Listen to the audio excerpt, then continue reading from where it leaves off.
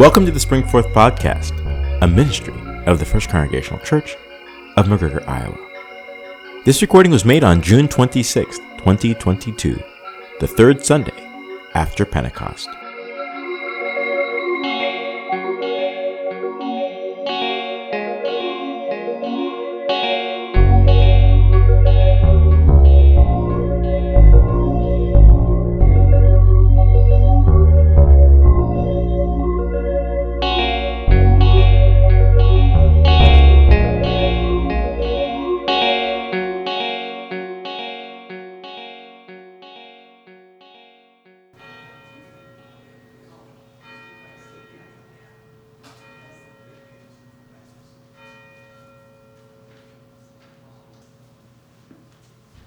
Good morning.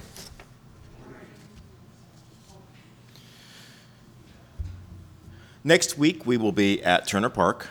That is the park that's this side of town out by the Care Center. We'll be gathering under the shelter house.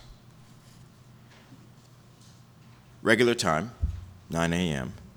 And then we will have our coffee and fellowship afterwards. So Turner Park on July 3rd. Looking ahead a little bit, July 27th, we're going to have a family fun night here. Also, well, no, it's not here. It's at Turner Park. And details for that are shaping up. We finally agreed at least on a night. I believe that's a Wednesday night. Okay. Community events. Take note of those things that are happening in the coming month. And is there anything, Mary, that you'd like to have highlighted? Okay.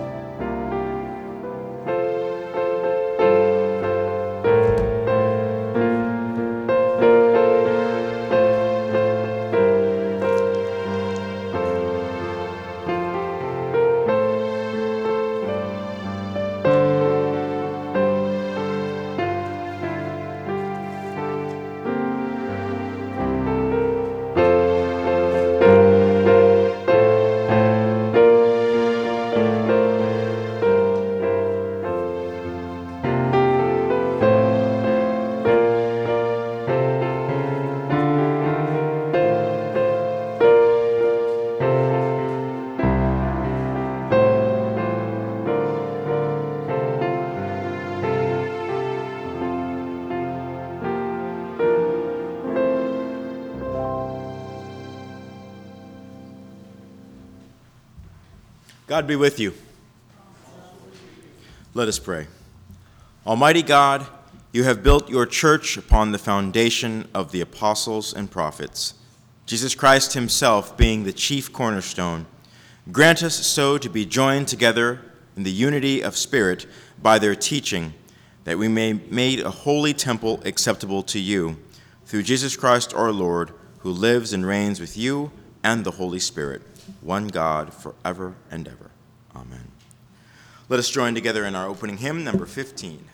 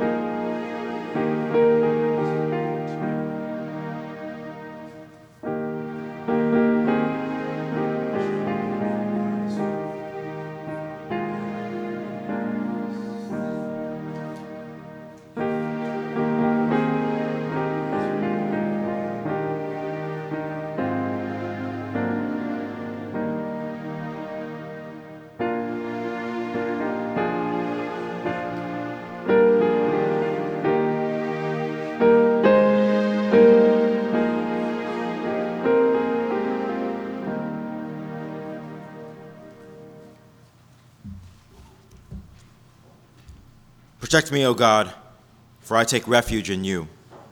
I have said to the Lord, you are my Lord, my good above all other.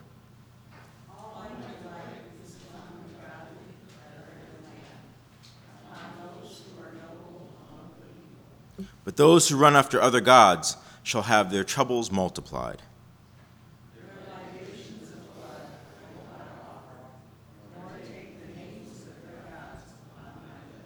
O Lord, you are my portion and my cup. It is you who uphold my lot.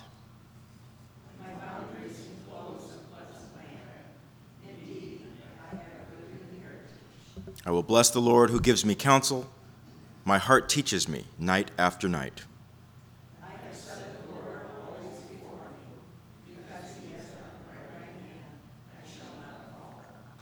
My heart, therefore, is glad and my spirit rejoices. My body also shall rest in hope. For you will not abandon me to the grave, nor let your Holy One see the pit. You will show me the path of life. In your presence there is fullness of joy, and in your right hand are pleasures forevermore.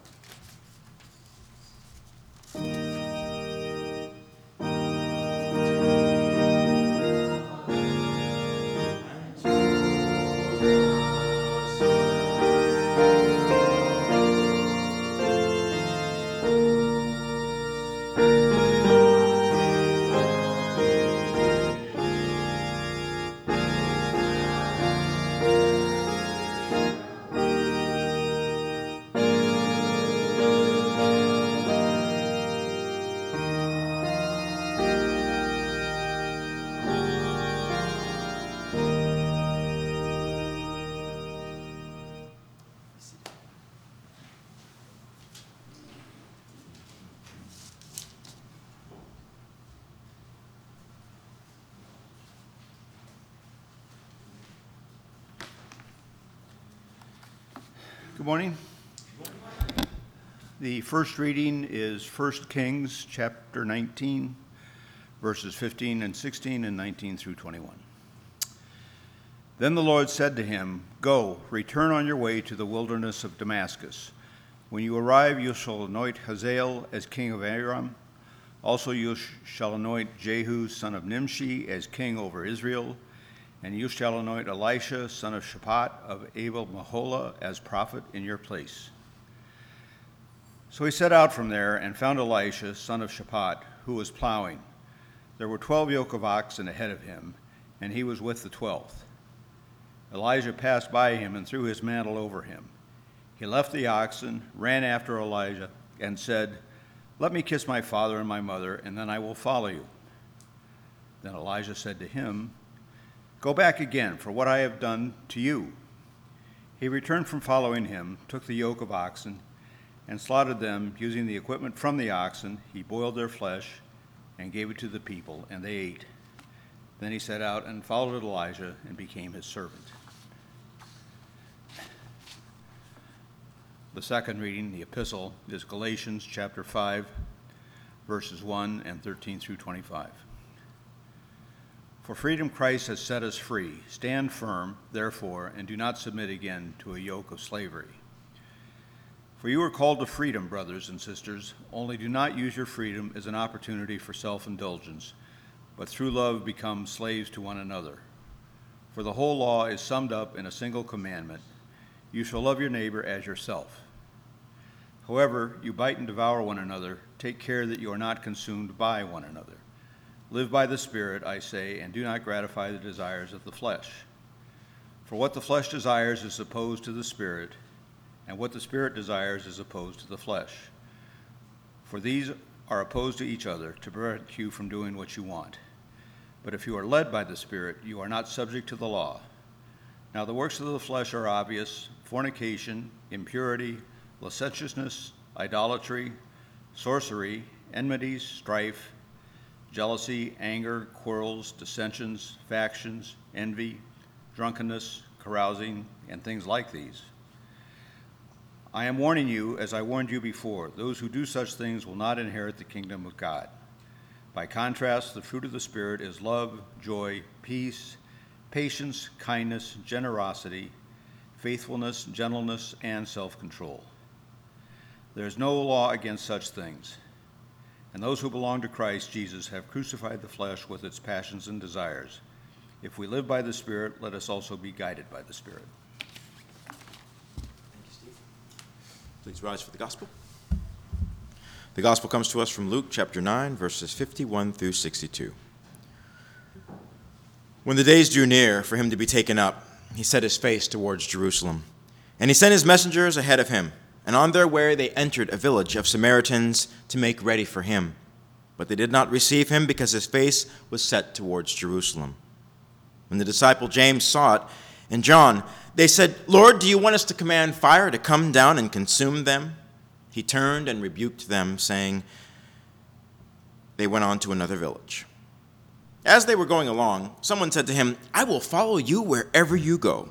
And Jesus said to him, "Foxes have holes and the birds of the air have nests, but the Son of Man has nowhere to lay his head." To another he said, "Follow me." But the man said, "Lord, first let me go and bury my father." But Jesus said to him, "Let the dead bury their own dead. But as for you, go and proclaim the kingdom of God." Another said, "I will follow you, Lord, but first let me say farewell to those at my home." Jesus said to him, "No one who puts a hand to the plow and looks back is fit for the kingdom of God." May the Lord bless the reading and the hearing of the Holy Gospel. You may be seated. Let us pray. God of grace, God of glory, we ask that you would continue to lead us through this season where we contemplate the works of the Spirit. But let it not just be a head exercise. Let it be one that animates our very being. That the words that we contemplate in this space and in this form would take flight in us and would lead us to make new connections and to accomplish things under your auspicious care. May the words of my mouth and meditations of our hearts be acceptable to you. May you bless, keep, and guide us as we try to convey a sense of your love into this world. In your name we pray. Amen. For you were called to freedom, brothers and sisters. Only do not use your freedom as an opportunity for self-indulgence, but through love become slaves to one another. For the whole law is summed up in a single commandment: you shall love your neighbor as yourself. Live by the Spirit, I say, and do not gratify the desires of the flesh. If we live by the Spirit, let us also be guided by the Spirit. That is the paraphrase from the Galatians passage that we have before us today. 2 weeks ago, I referenced that exact passage as we were speaking about Trinity Sunday and how Jesus promised to give his disciples the gift of the Holy Spirit that would animate them and keep them accountable to the words that Jesus taught them while he was teaching and doing his ministry among them. That same Spirit is accessible to each and every one of us as we incline our ears and understanding to hear that Spirit.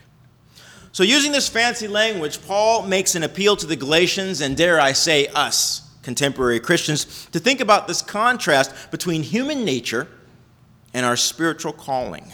For Paul, they are not the same thing. They are in opposition to one another. Now, we might not always believe that.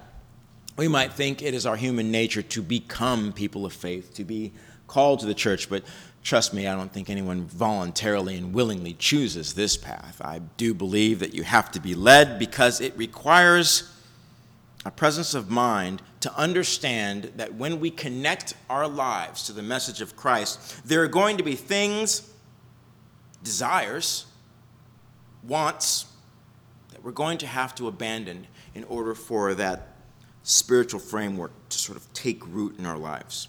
We have to sort of jettison a sense of self-involvement in order that the work of God can pass through us. This is what Jesus was constantly trying to remind his disciples. Do not think of your own accord. Do not think of your own regard. It's even referenced today in the gospel, which I'm not going to get into, but Jesus is trying to call individuals, and the pull and the demands of earthly responsibilities keep tugging back at them. I have to go and bury my father. I have to go and say goodbye to those who are at my family. Jesus is like, you're not serious. I'm asking you to do this great and bold thing, and you find some excuses. Nothing has changed, Jesus. People still find excuses. Look, scant attendance we have today, and I'm sure we're not the only church that has a few open spaces. So the excuses that people conjure up to keep from pursuing God's call are alive and well, even unto this day. Many years ago now, I attended an annual gathering of the National Association of Congregational Christian Churches, and the theme for that gathering, I think this was the one that was in Lansing, Michigan, was faith, fellowship, and freedom. These are the three, if any of you have been around Congregationalists for a while, Congregationalists are big on faith, fellowship, and freedom. I mean, that's like, they practically have that embroidered on their lapels. That is what Congregationalists are all down for, faith, fellowship, and freedom. So the keynote speaker decided to walk us through these things because these are the tenets of Congregationalism that it doesn't matter what First Congregational Church you go to, because they all seem to be named First Congregational. I don't know how it is. I've never served a church that wasn't called a First Congregational, from Anchorage to L.A. to out here to Elkader to McGregor. They're just all First Congregationals. We're not very imaginative when it comes to church names, but we're big on faith, fellowship, and freedom. So the keynote speaker was saying, these tenets that we have, he says this is a tremendous opportunity for us to be able to celebrate these things. First of all, Congregationalists pride themselves on not being a creedal church. We do have creeds. You can find the Apostles' and the Nicene Creed. We're not big on the Athanasius Creed because it goes on for days. But we call ourselves a covenantal church. Before communion, I always invite us to say together our church's covenant, which is found in the front cover of our hymnal. And this covenant is an agreement that we, as partners in the faith, like to recite because it demonstrates that even though we come in through these doors with different religious experiences and perhaps maybe even raised in different denominations, we covenant together with the hopes that this man, Jesus, will still be able to speak words into our life, words that will animate us, words that will allow us to bless this world in our own respective gifts and talents. So this faith that Congregationalists like to celebrate is something of a covenantal nature, and that's where the fellowship aspect comes in, because we do not walk alone, but we walk with other partners, other brothers and sisters in this faith. So I think that we have an understanding that, first of all, what is our charge? What is our responsibility? Our charge is to be observant to the teachings of Jesus, to learn from Jesus how to worship like Jesus. And then I believe that we also have this accountability to one another, the fellowship aspect of our faith, to be able to bear one another's burdens, to walk along one another in faith, so we can both bolster and keep accountable our members of the church, of the community. But it's this freedom aspect.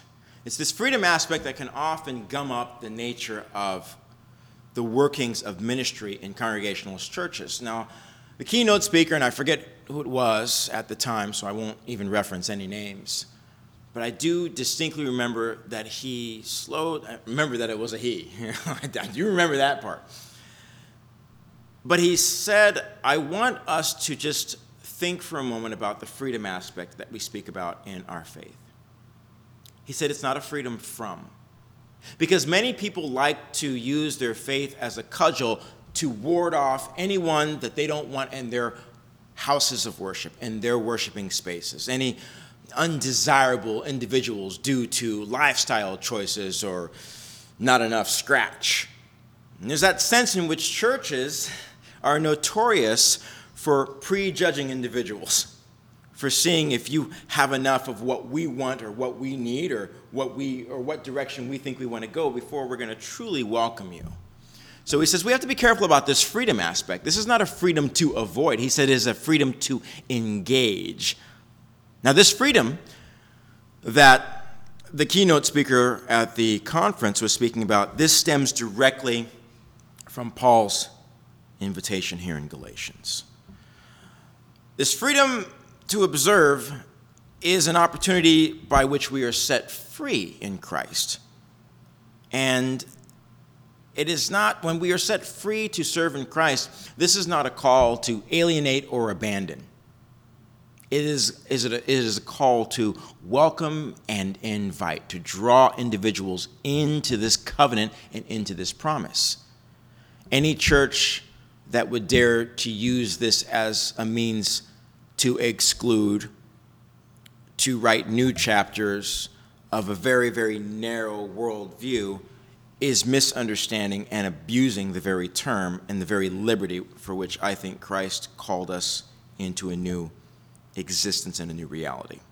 So Paul is using the words of Jesus and the ministry of Jesus as a springboard to minister to the Galatians and anyone else who would come across his words.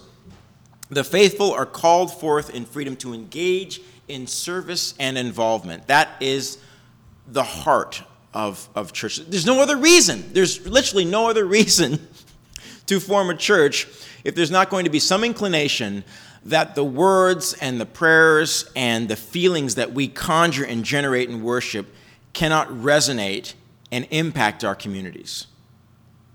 Self-involved, self-absorbed congregations, they exist. I've witnessed them. I've been in them. But they don't affect change.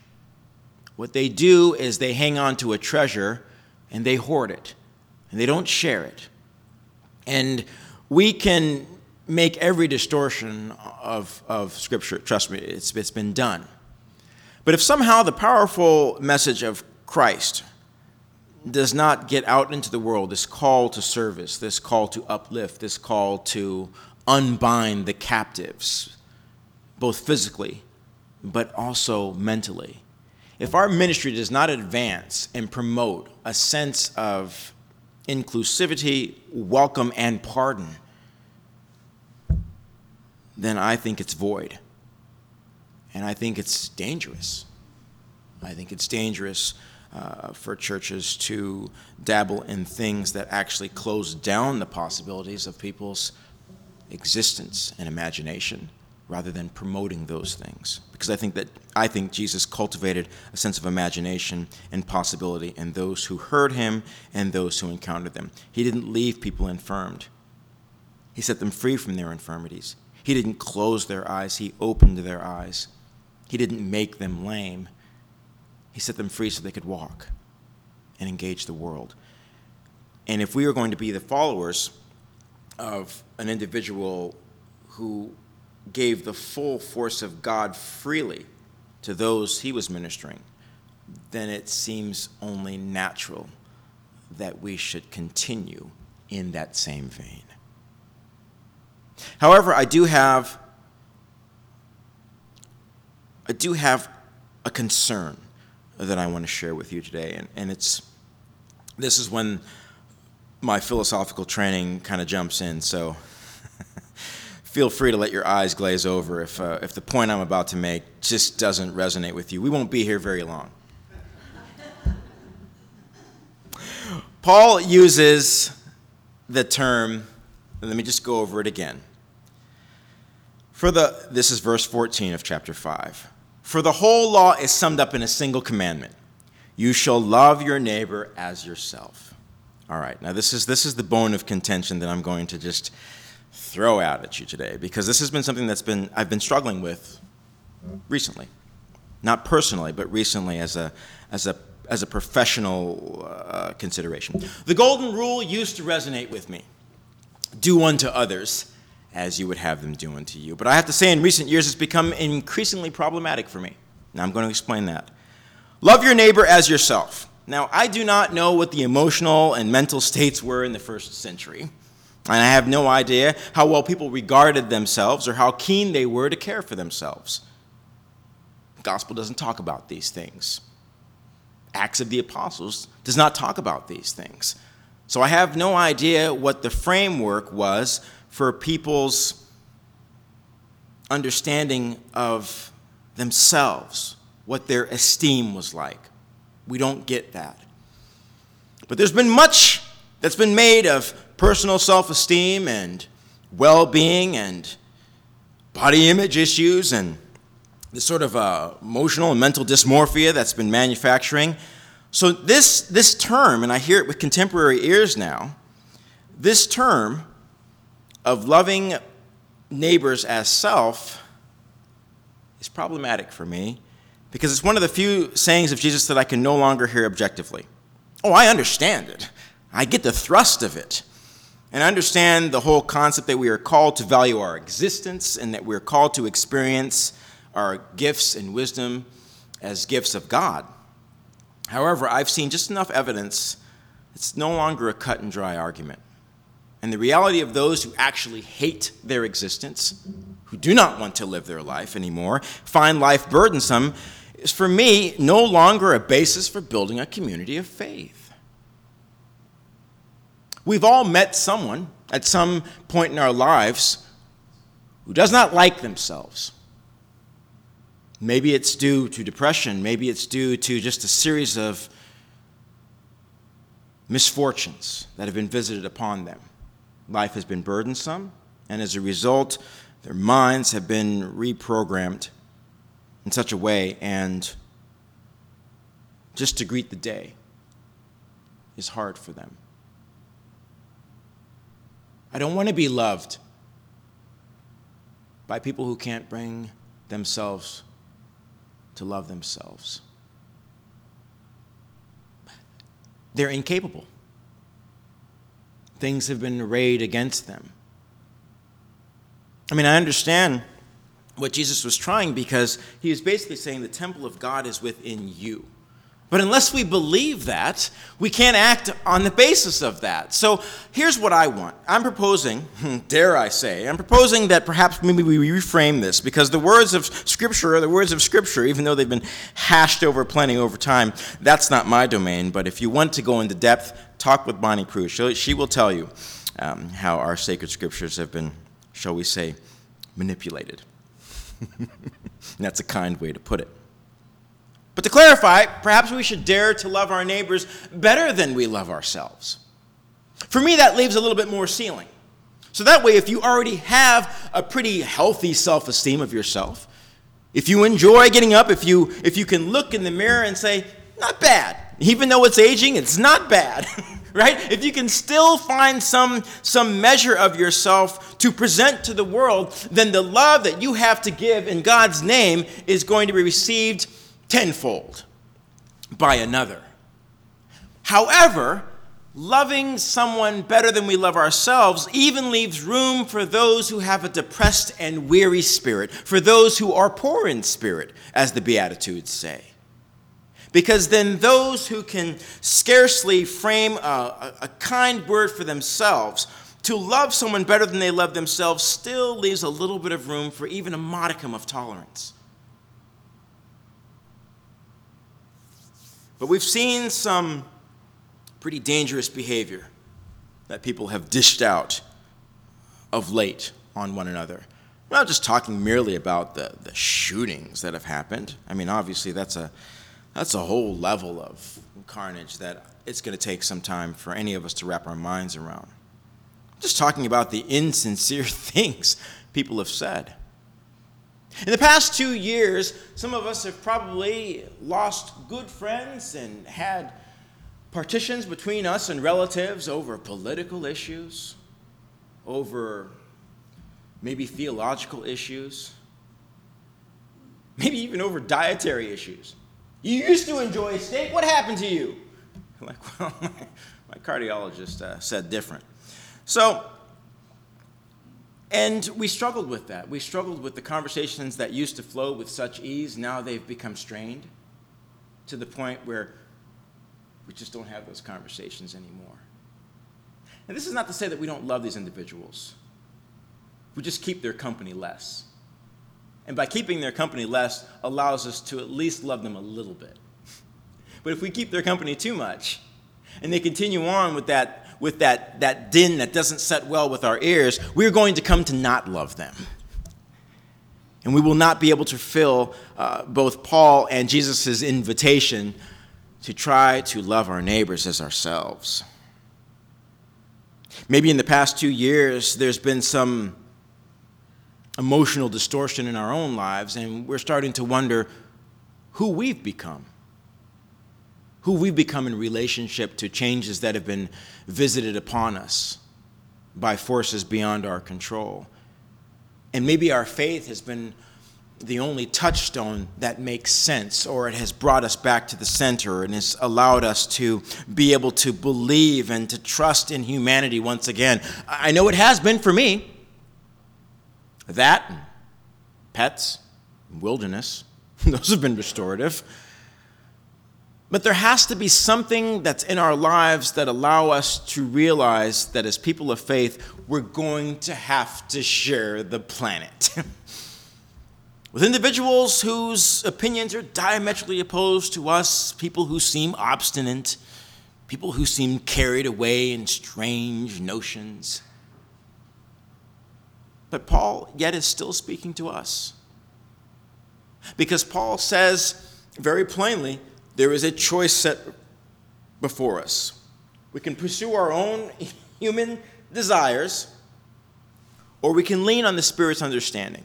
And the Spirit's always going to call us to be in fellowship with one another, which means we're going to have to learn how to live with one another, which means we're going to have to learn new talking points. We're going to have to find a way to not hear everything as a challenge to fight, as an argument, as a proving ground, as the last stand. I don't know what's going on in houses of faith.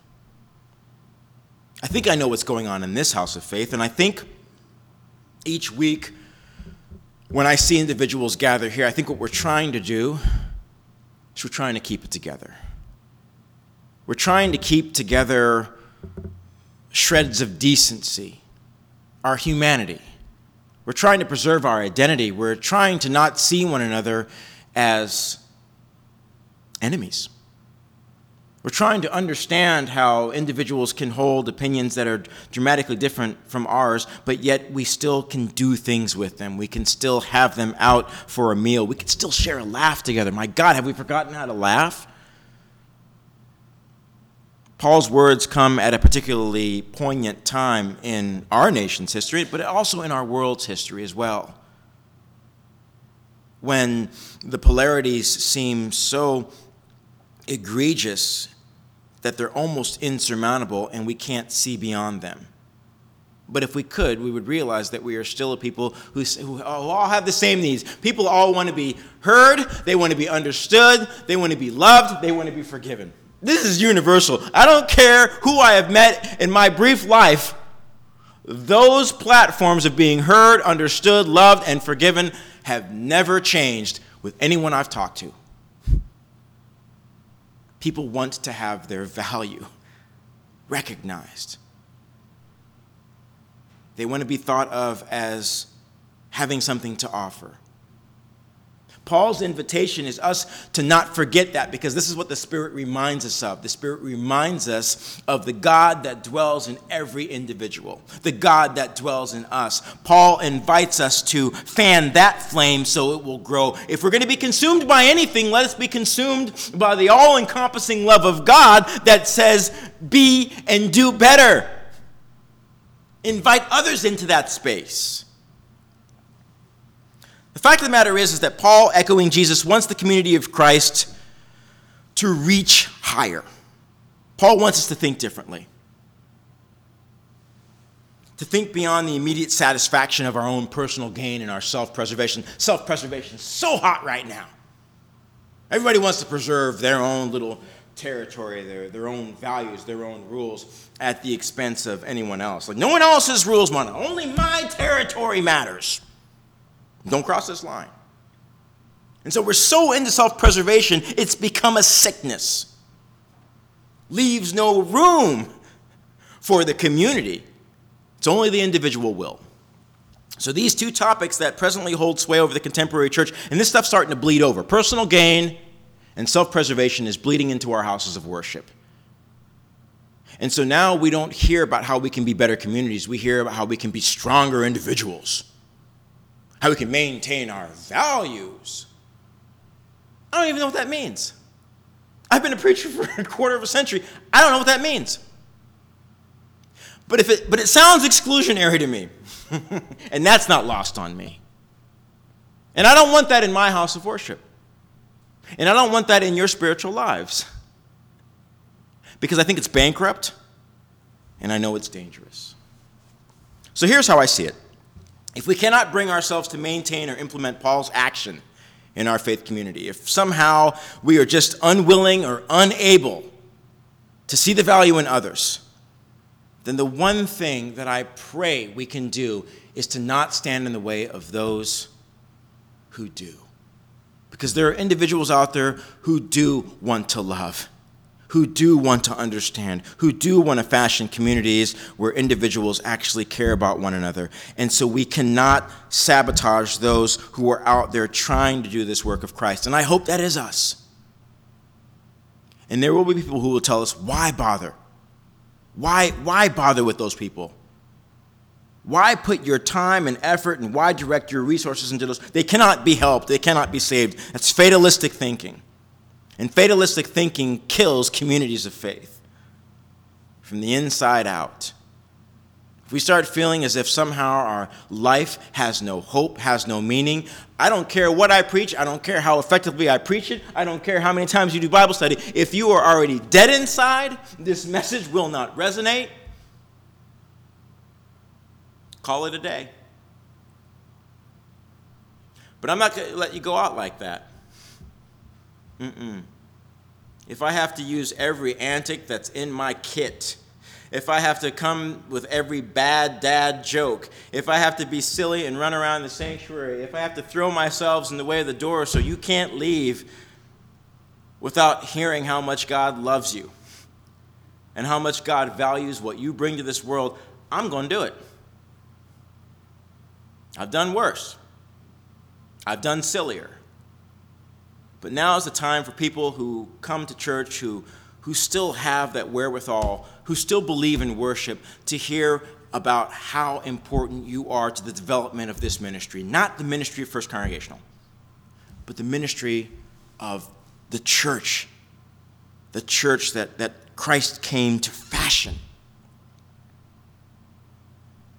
And I don't want Paul's words to be lost on us because we got jerked one way or another by whatever the hype is of the moment. Because God is bigger than that. So this is how I've come to understand Paul's invitation, to choose between the desires of the flesh and the fruits of the Spirit. He hints that the decision has always been and will always be up to us.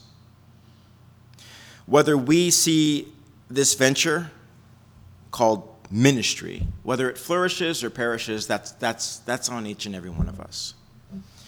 As far as Paul is concerned, only those who are pursuing the fruits of the Spirit are laying forth the groundwork for a healthy community. So we have to understand ourselves. Doing a self-inventory, a spiritual inventory, even if you literally have to put things down on a page to just kind of find out and to think about what drives you spiritually, what motivates you, what is it. Think about the times when you pray. Do you pray mostly when you're in distress? Do you find yourself giving praise and thanks only when something goes your way or when something goes way for a relative unknown? How do we recognize blessings in the world? Only when they happen to us or when we see them unfold in our community? Or when they land on our political target? How expansive is our spiritual reach? Are we willing to offer prayers to those who annoy and defy us? Praying for one's enemies. Should we even have enemies? See, we should take a spiritual inventory to kind of find out why it is we line these pews, why it is we crack this book called the Bible, and why it is we say our prayers to this God that we claim is going to help us navigate this wearisome world. Taking a spiritual inventory allows us to find out truly what is important to us, where we want to channel our energies, and what we hope to convey as individuals, but also as a faith community. And Paul is saying, if we just gratify the desires of the flesh, if we are self-involved, if we are just concerned about our next score, what then becomes of the community? If we allow the fruits of the Spirit to be manifest and cultivated in us, that's always going to spill over into someone else's life. It's a different way of thinking. It's a retraining of one's mind. So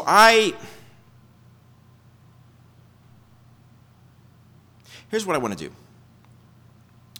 I want you to allow your expression of faith to become the overarching principle of your daily conduct. I think I always have, but maybe I've never actually mentioned that. Maybe I've never actually stated that very clearly. But I've always hoped that people's faith would be the defining principle behind our actions. People say it is. But if the actions that we see unfolding really are representing people's faith, then I'm chilled. I am chilled because any faith that creates excessive divisions, I don't subscribe to that. So I think you just need to know that, because if you do, then, maybe I'm not your pastor. Maybe I'm not the pastor for you. And I feel like pastors need to actually say these things, because so often we soft shoe around because, you know why? We're afraid that our quality of life, our cost of living, our creature comforts are going to change because people vote with their dollars. But what you want from a pastor is to hear where they're coming from and lay that in your life and say, maybe pastor's setting forth a challenge. Maybe pastor's trying to convict me. Maybe pastor's trying to take me to a place where I need to be to think about some things, to ask some questions. We've stopped asking questions because we think we know all the answers.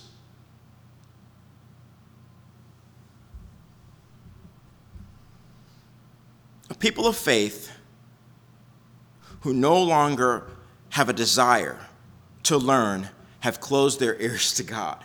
And if we've closed our ears to God, then Paul is just shouting and screaming into the void, talking about lean on the fruits of the Spirit. Who's listening for the Spirit? I just want to invite us, and whoever else catches this, to listen for the Spirit. And the Spirit might sound diametrically opposed to what you hold as a life value. The Spirit might be calling you to rethink some of the positions that you have long held. That's what the Spirit does. The Spirit unlocks us to say that X is no longer X. X is not as important as Y, because X might mean that a number of individuals do not get the benefit of our presence, the benefit of our gifts, because we have ruled them out. They are null and void to us. The Spirit always calls us into community, so we're going to have to rethink how we feel about our community and what's happening in our communities. If God can't transform us from the inside, then what we do is an empty and hollow exercise. It's just ritual. But I don't want it to be ritual. I want it to be transformational. I want us to leave church feeling as if we got to take 2 tablets because we got a headache because the man made us think. Or you start shopping for another church that tells you what you want to hear. There's that option as well. But I don't want to be that guy. Maybe I have been that guy in the past. Probably. Most likely. But I don't want to be that guy because I think the stakes are too high. So, good people. Paul invites us into a choice. Continue as we have, feathering our own nests and taking care of our own and taking care of the immediacy of those around us, those who are important, those who find favor in us, or think bigger. And think about how our wisdom and our gifts and our grace might fall upon those who, to use the modern term of the parlance of our day, those who are across the aisle. Amen. Let us join together in our responsive hymn, number 514.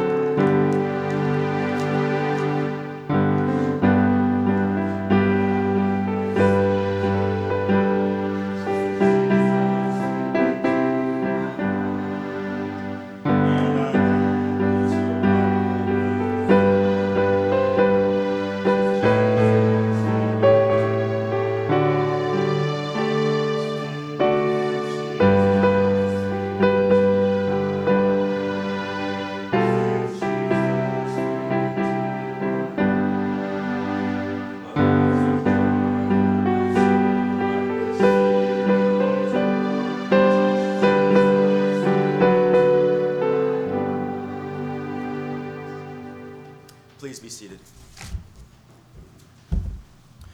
And now, our time for prayer. And as we lead into prayer, just want to let you know that we've heard from Peg Poole. Peg Poole is, she usually sits right where Jim and Patty are. And she's the custodian of our church.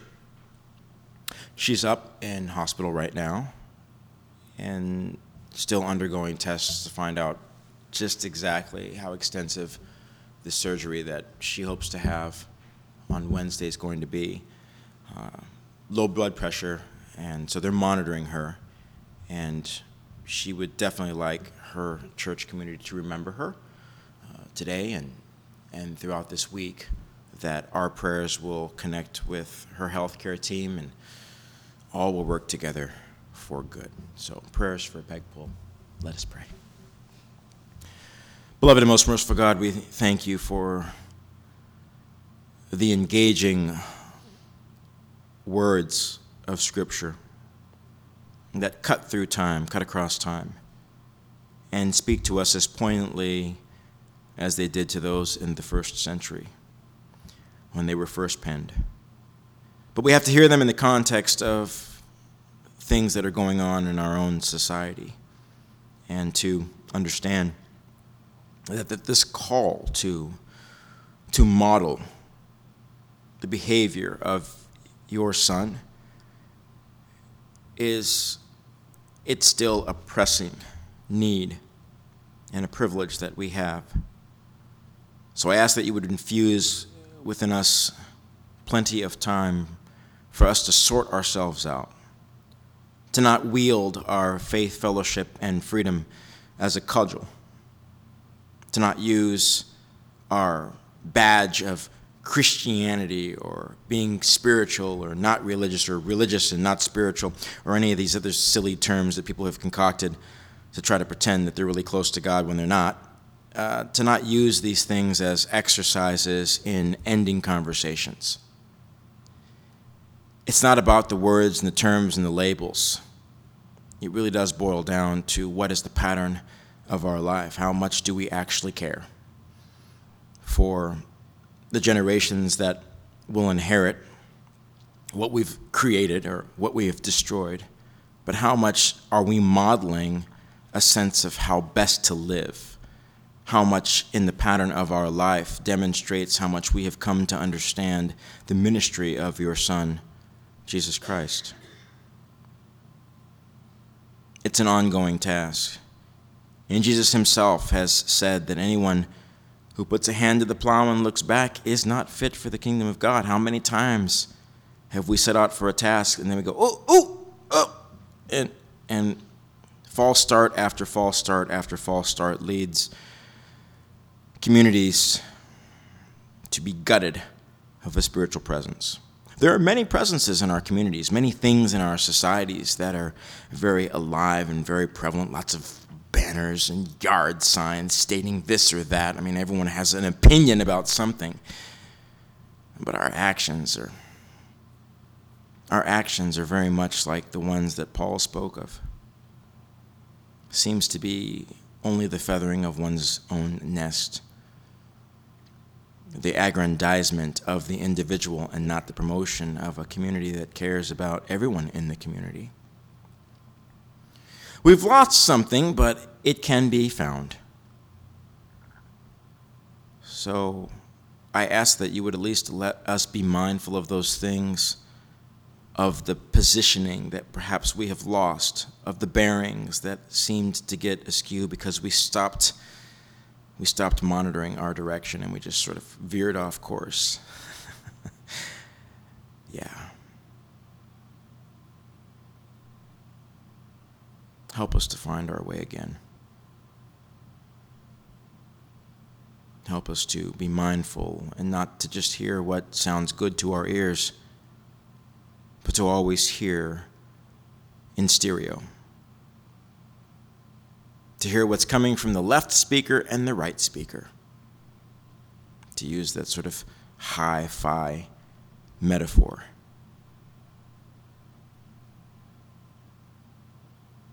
And may you, God, be our sound engineer. So you can work that equalizer. So now I'm really going crazy with the metaphor. But you can work that equalizer and make it sound good to our ears. Mellowing out the high tones and the low tones and the mid tones. So we can be your people who work as a unit, not against one another. And you can show us always that there is a much larger picture than the one that's currently before us. And then the Spirit comes through, keeping us accountable to all that Jesus tried to teach us. We ask that you would set your prayers upon those who are sick and suffering. We lift up to you Peg Poole, who is currently in hospital right now undergoing tests. They have delayed a procedure because they're making sure that they have all the information they need to do this procedure once and get it done correctly. So we pray for Peg's entire healthcare team. We pray for the other patients who are in hospital. We pray for those who are on our hearts and the forefronts of our minds, who are also either anticipating procedures or recovering from them. Help us to be mindful of the value of sound health. But I also want to pray for those who are laid waste through depression, mental illness. We understand that these debilitating forces cause one to have a different view of self, a lower view of self. They devalue themselves as a result of the illnesses they labor underneath. May we be mindful, providing the loving support and encouragement to those who just simply find life so burdensome. May we create the kind of spaces where people can be open about their struggles and maybe even open to the invitation to finding the help that will allow them to overcome those burdens so they too can be set free from this bondage.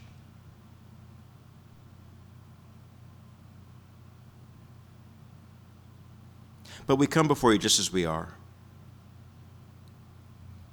And we ask that you would receive the prayers, joys, and thanksgivings that we set before you today. Lord, in your mercy, hear our prayers.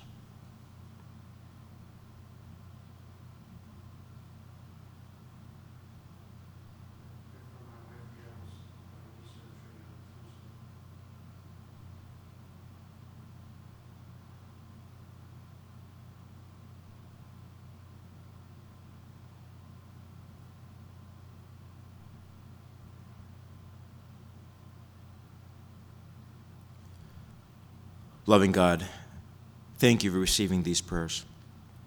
Collect them into your care. Remember us as we pray as one. Our Father, who art in heaven, hallowed be thy name. Thy kingdom come, thy will be done, on earth as it is in heaven. Give us this day our daily bread, and forgive us our sins as we forgive those who sin against us. And lead us not into temptation, but deliver us from evil. For thine is the kingdom, and the power, and the glory forever. Amen.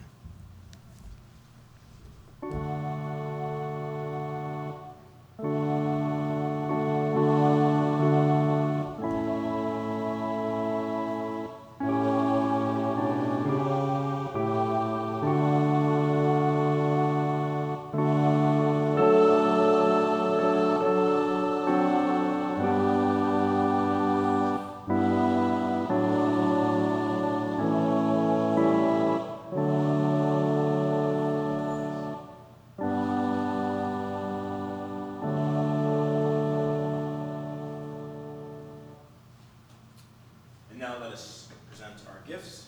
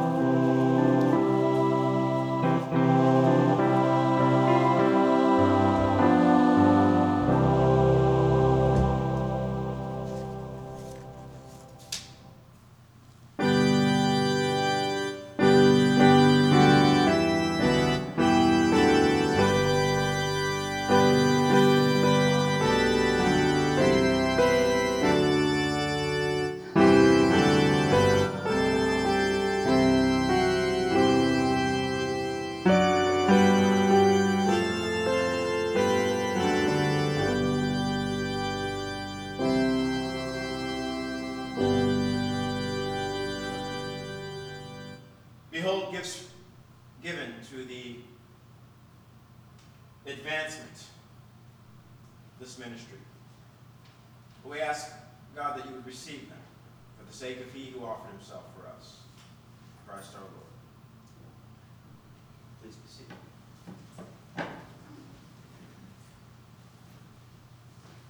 Let us join together in our covenant.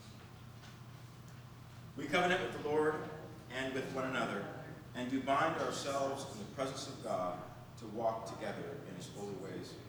We will strive to be doers of the word and not hearers only, to be firm in faith, quickened in hope, and constant in charity.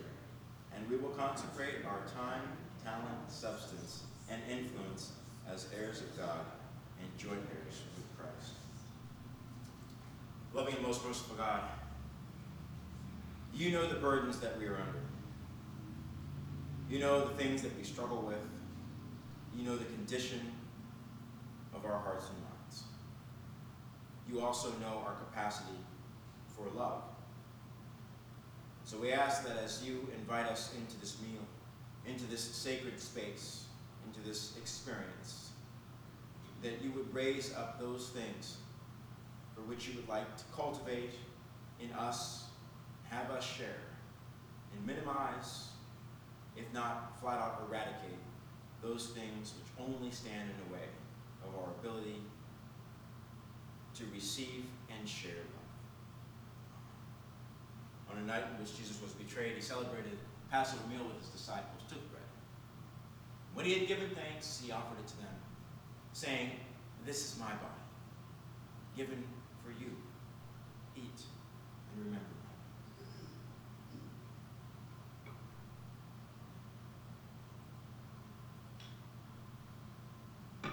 They shared the cup together. Jesus saying, "This is the cup of the new covenant, my blood shed for the remission of sins." As often as we eat of this bread and drink from the cup, we do proclaim the Lord's death until he comes again. Ministering to you in the name of our Lord and Savior Jesus Christ, I offer you the sacrament of Holy Communion. Our table is an open one. If you are wishing to receive communion, please come forward when I invite you. And we take communion via the center aisle, and we have trays for your communion cups on this side. I invite our communion assistants to come forward at this time. Our communion assistant.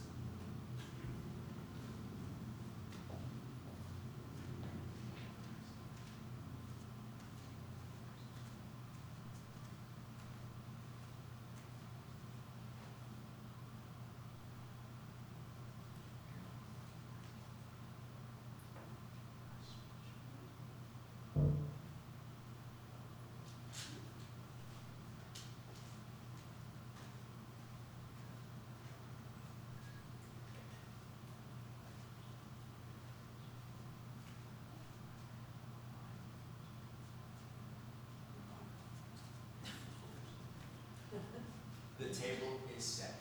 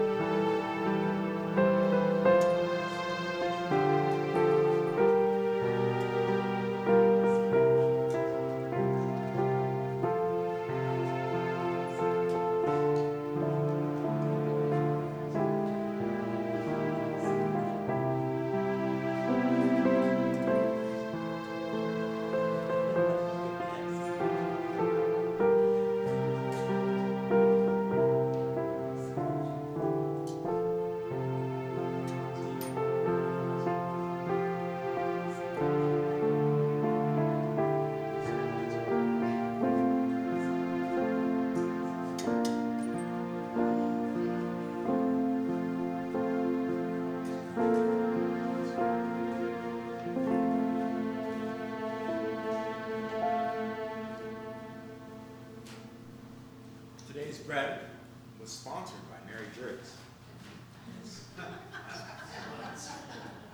It's quite tasty. So let's put a little commercial announcement in there. It's like, more Mary bread, please. Thank you, Mary. Let us pray. Loving and most merciful God, we thank you once again for your consecration and especially for your patience. We ask now that infuse us and bathe us in your love. Allow us to be mindful of the ways that we can unlock the potential in those around us that you have unlocked in us. And help us to just try to do what we can to open up the channels of peace. In your name. Let us join together in our closing hymn, number 377.